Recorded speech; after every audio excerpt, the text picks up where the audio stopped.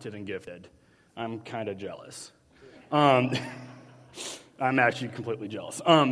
Something you guys don't know, I've tried over the last 2 years to get Amanda and even Isaac, 'cause they both play piano, to play piano while I work in my office, just in the background. Just come 20 hours a week, I'll pay you $20 a week. And they just say no every single time. I mean, I think it's pretty fair, $1 an hour. I mean, it's more than I was making at 14 or 16 or 18 or whatever. Yeah. No, they just never took me up on that. So any other people who are musically gifted and just would love to waste your time sitting in my office playing music while I work, I'll pay you $20 for 20 hours.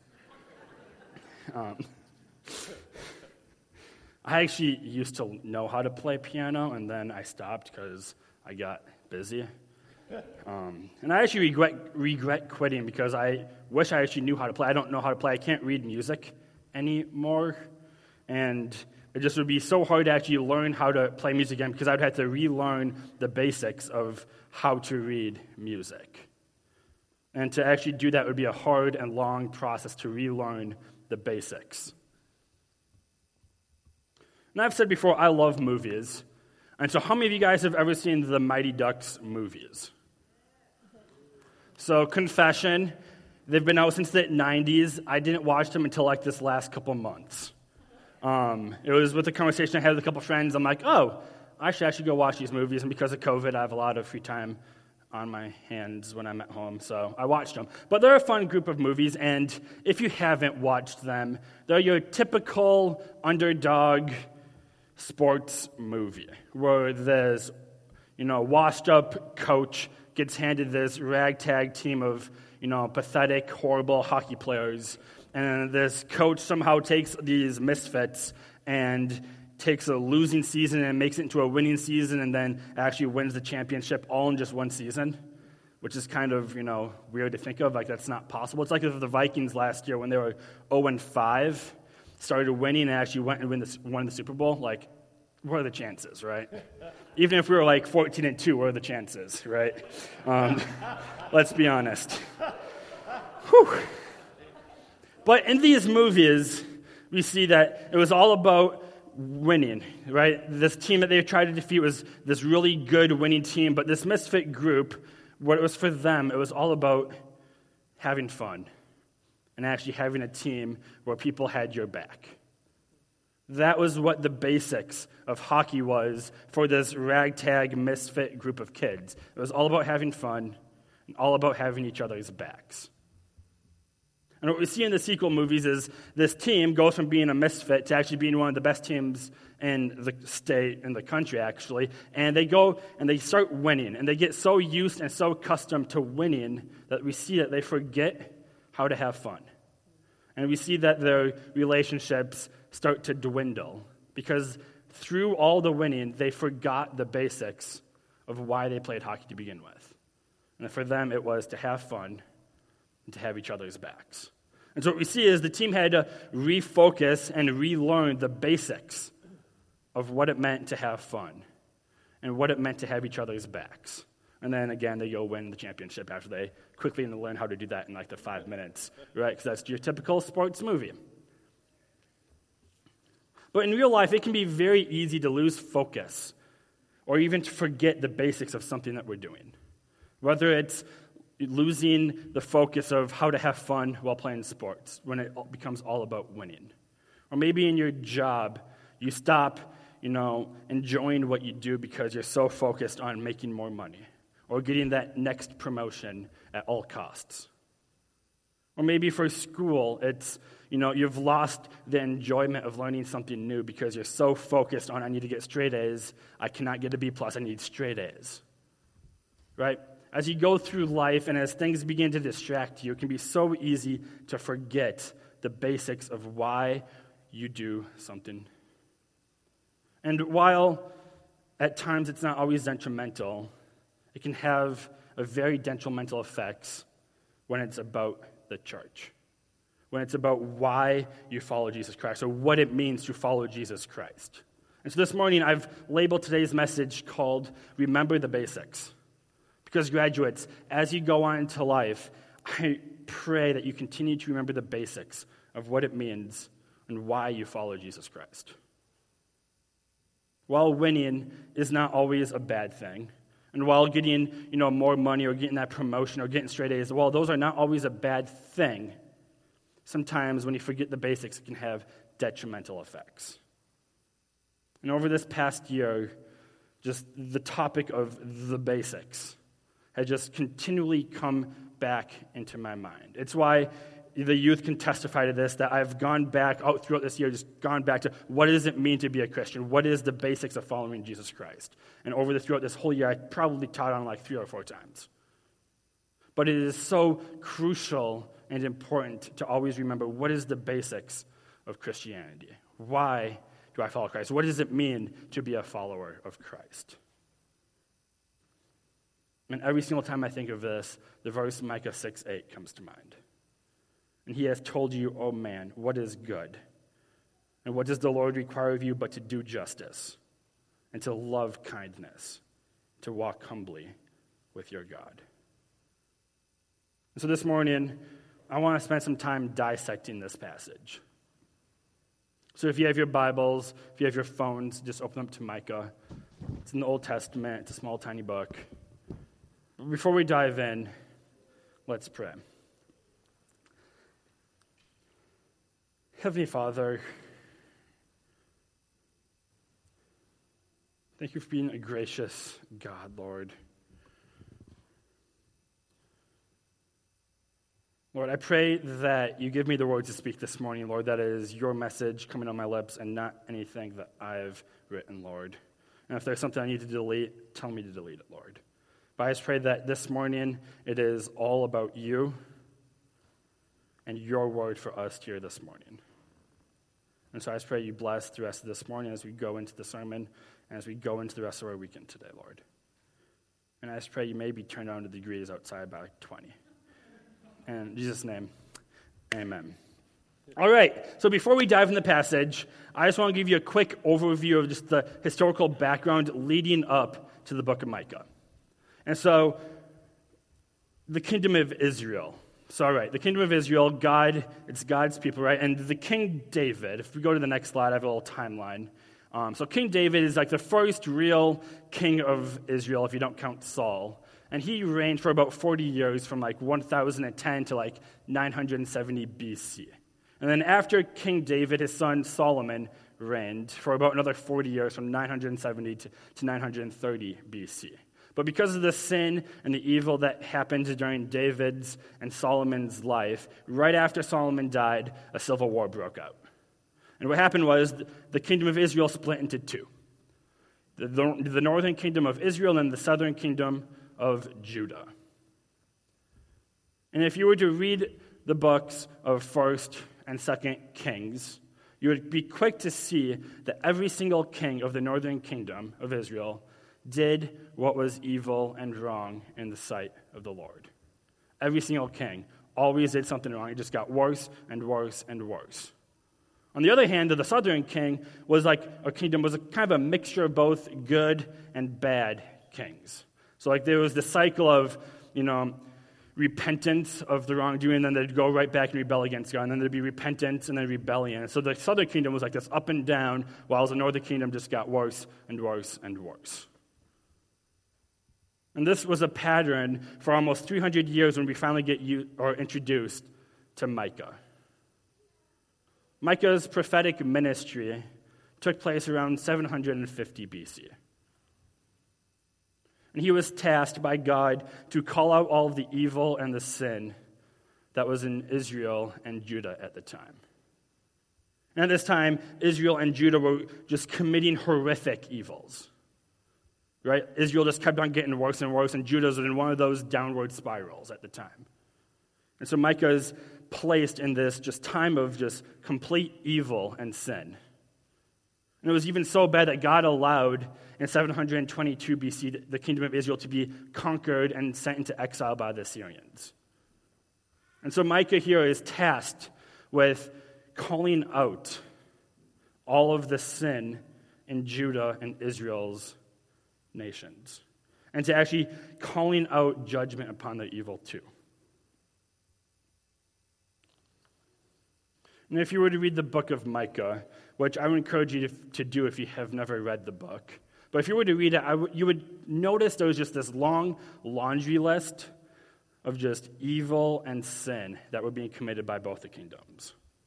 And just a short list, here's just a few of them. The religious leaders were proclaiming deceptive and false prophecies for profit. They're proclaiming God's prosperity and protection for anybody who could pay. Oh, you want God's protection? Pay me $50 and you got it.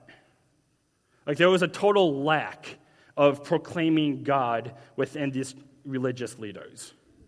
Truth was being replaced with whatever people would pay to hear. So a leader would say, okay, I just called out somebody's sin, and they don't like that. Well, they'll pay me if I say all is fine and dandy and I praise what they're doing. How about I do that? I'll just make more money. And so what we see here is just religious leaders abandon God's calling in their life, abandon proclaiming the good news, abandoned proclaiming God, and just talked about whatever made more money. And the kings and the leaders were just as bad. They used false scales and measurements to steal from the people so they could align their pockets with more money. The leaders were also bending the justice system in favor of the wealthy so that the rich could remain in power and that the rich just got richer and the poor just got poorer.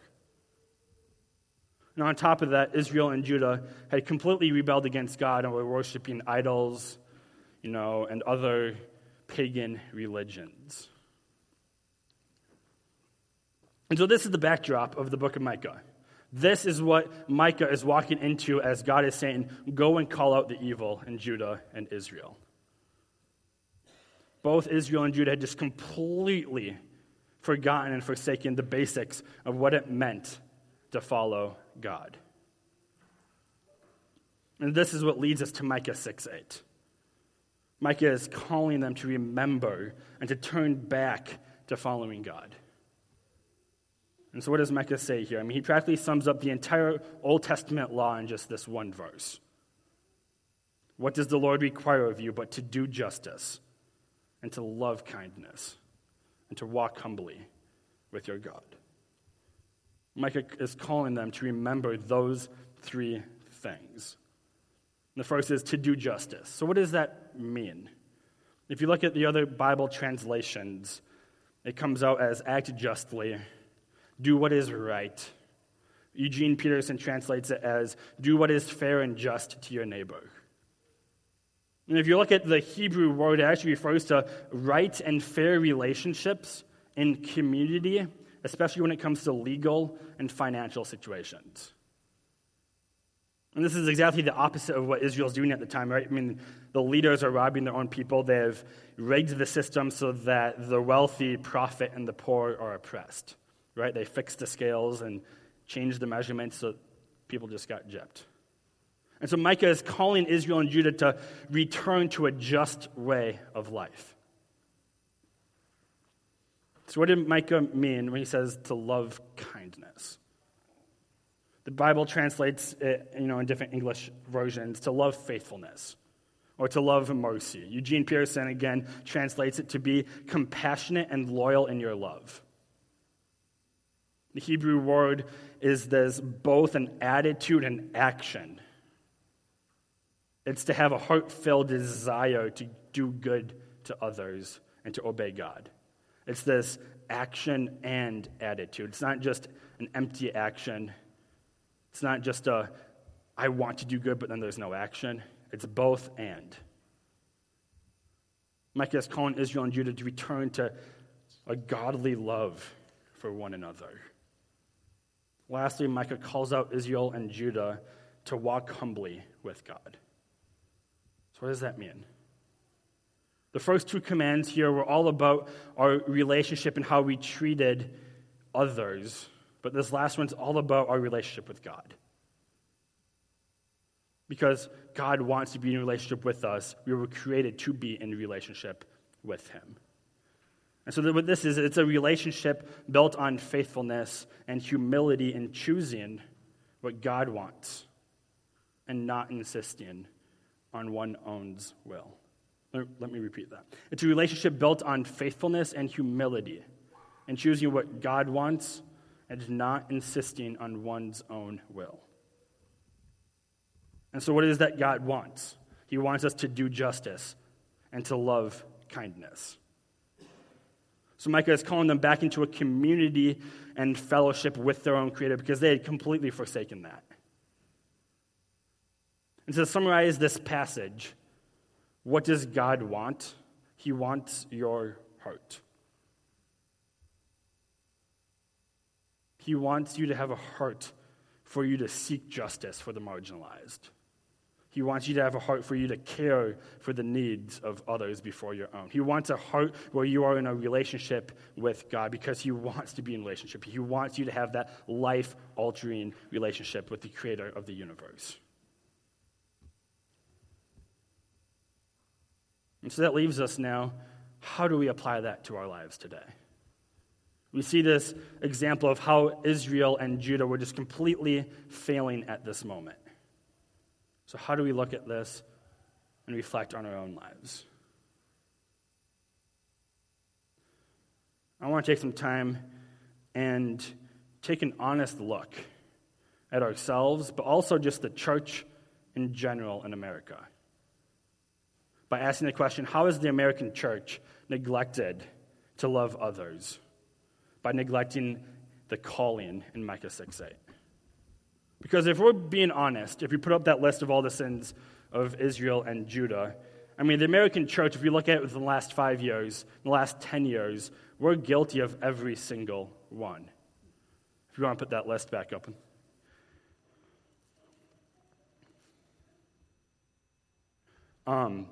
If you look at the American church, deceptive false prophecies have been replaced with conspiracy theories that are being peddled by pastors and self-proclaimed prophets. If we're being honest, we can see in the American church that more people are concerned about holding on to power than humbly serving others.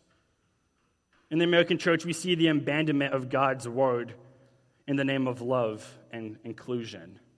Now, on the other hand, in the American church, we have seen judgment and the abandonment of love for others in the name of hating sin. And while throughout history, church leaders have led the charge on social issues, in the American church, the words social justice are taboo words for many. In the American church, we see many refusing to address the isms that have infected the church: racism, sexism, nationalism. In the American church, we see Christians leading the fight for pro-life. But once the baby is born, who cares about life? Hardly blinking an eye when marginalized and minorities are being killed by police, or neighborhoods are becoming complete war zones due to gun violence. In the American church, we see our rights being held as more important than the needs of others. Now, that's a very broad, overarching look at just the American church as a whole. But if we're being honest with ourselves, where do we fit there? So I want to close this morning giving each and every one of you a challenge.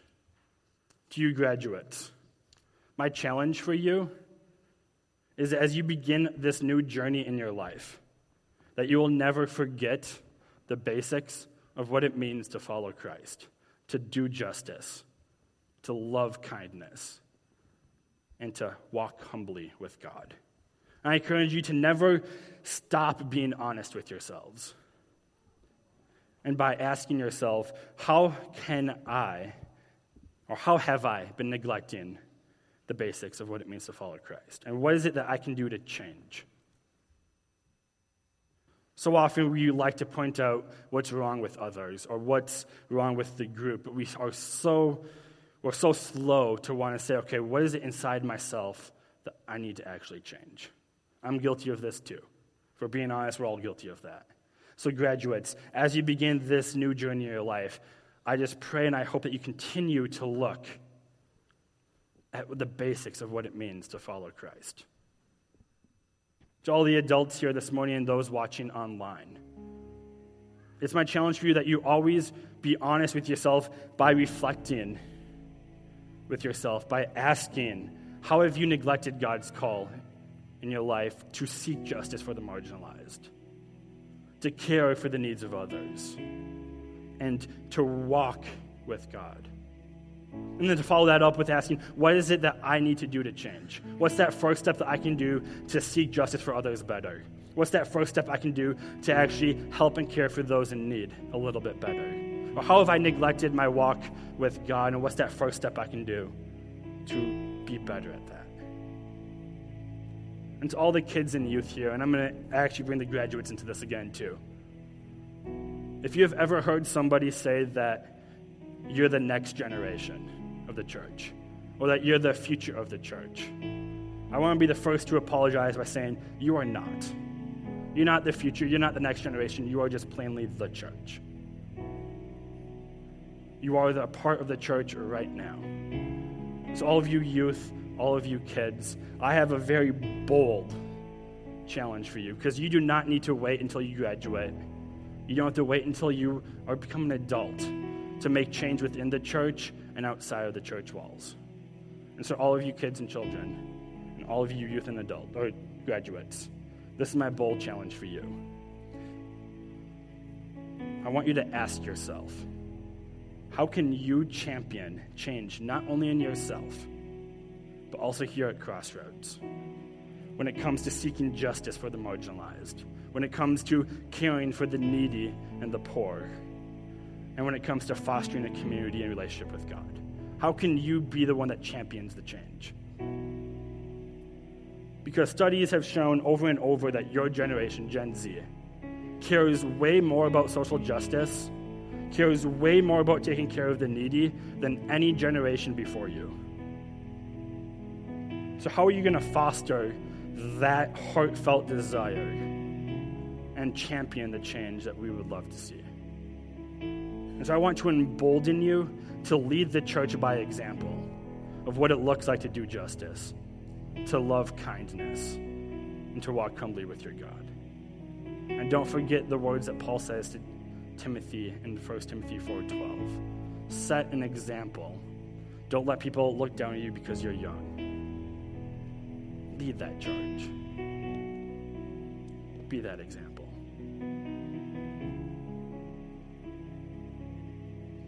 Let's pray. Heavenly Father,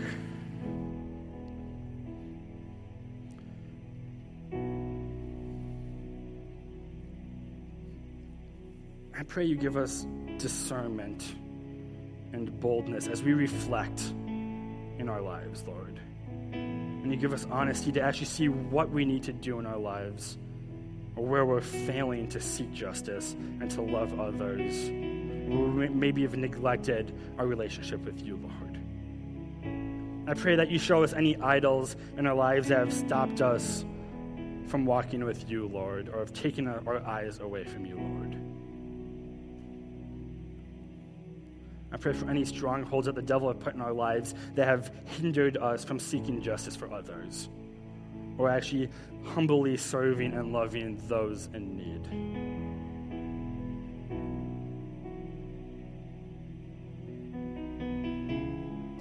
Lord, as the graduates go and start a new journey in life, Lord, I pray for them to continue to look back at the basics of what it means to be a Christ follower, Lord. That as they learn and grow in the knowledge of you, that knowledge doesn't stop them from remembering what the basics are, Lord. And that is to love you and to love others. In Jesus' name, amen.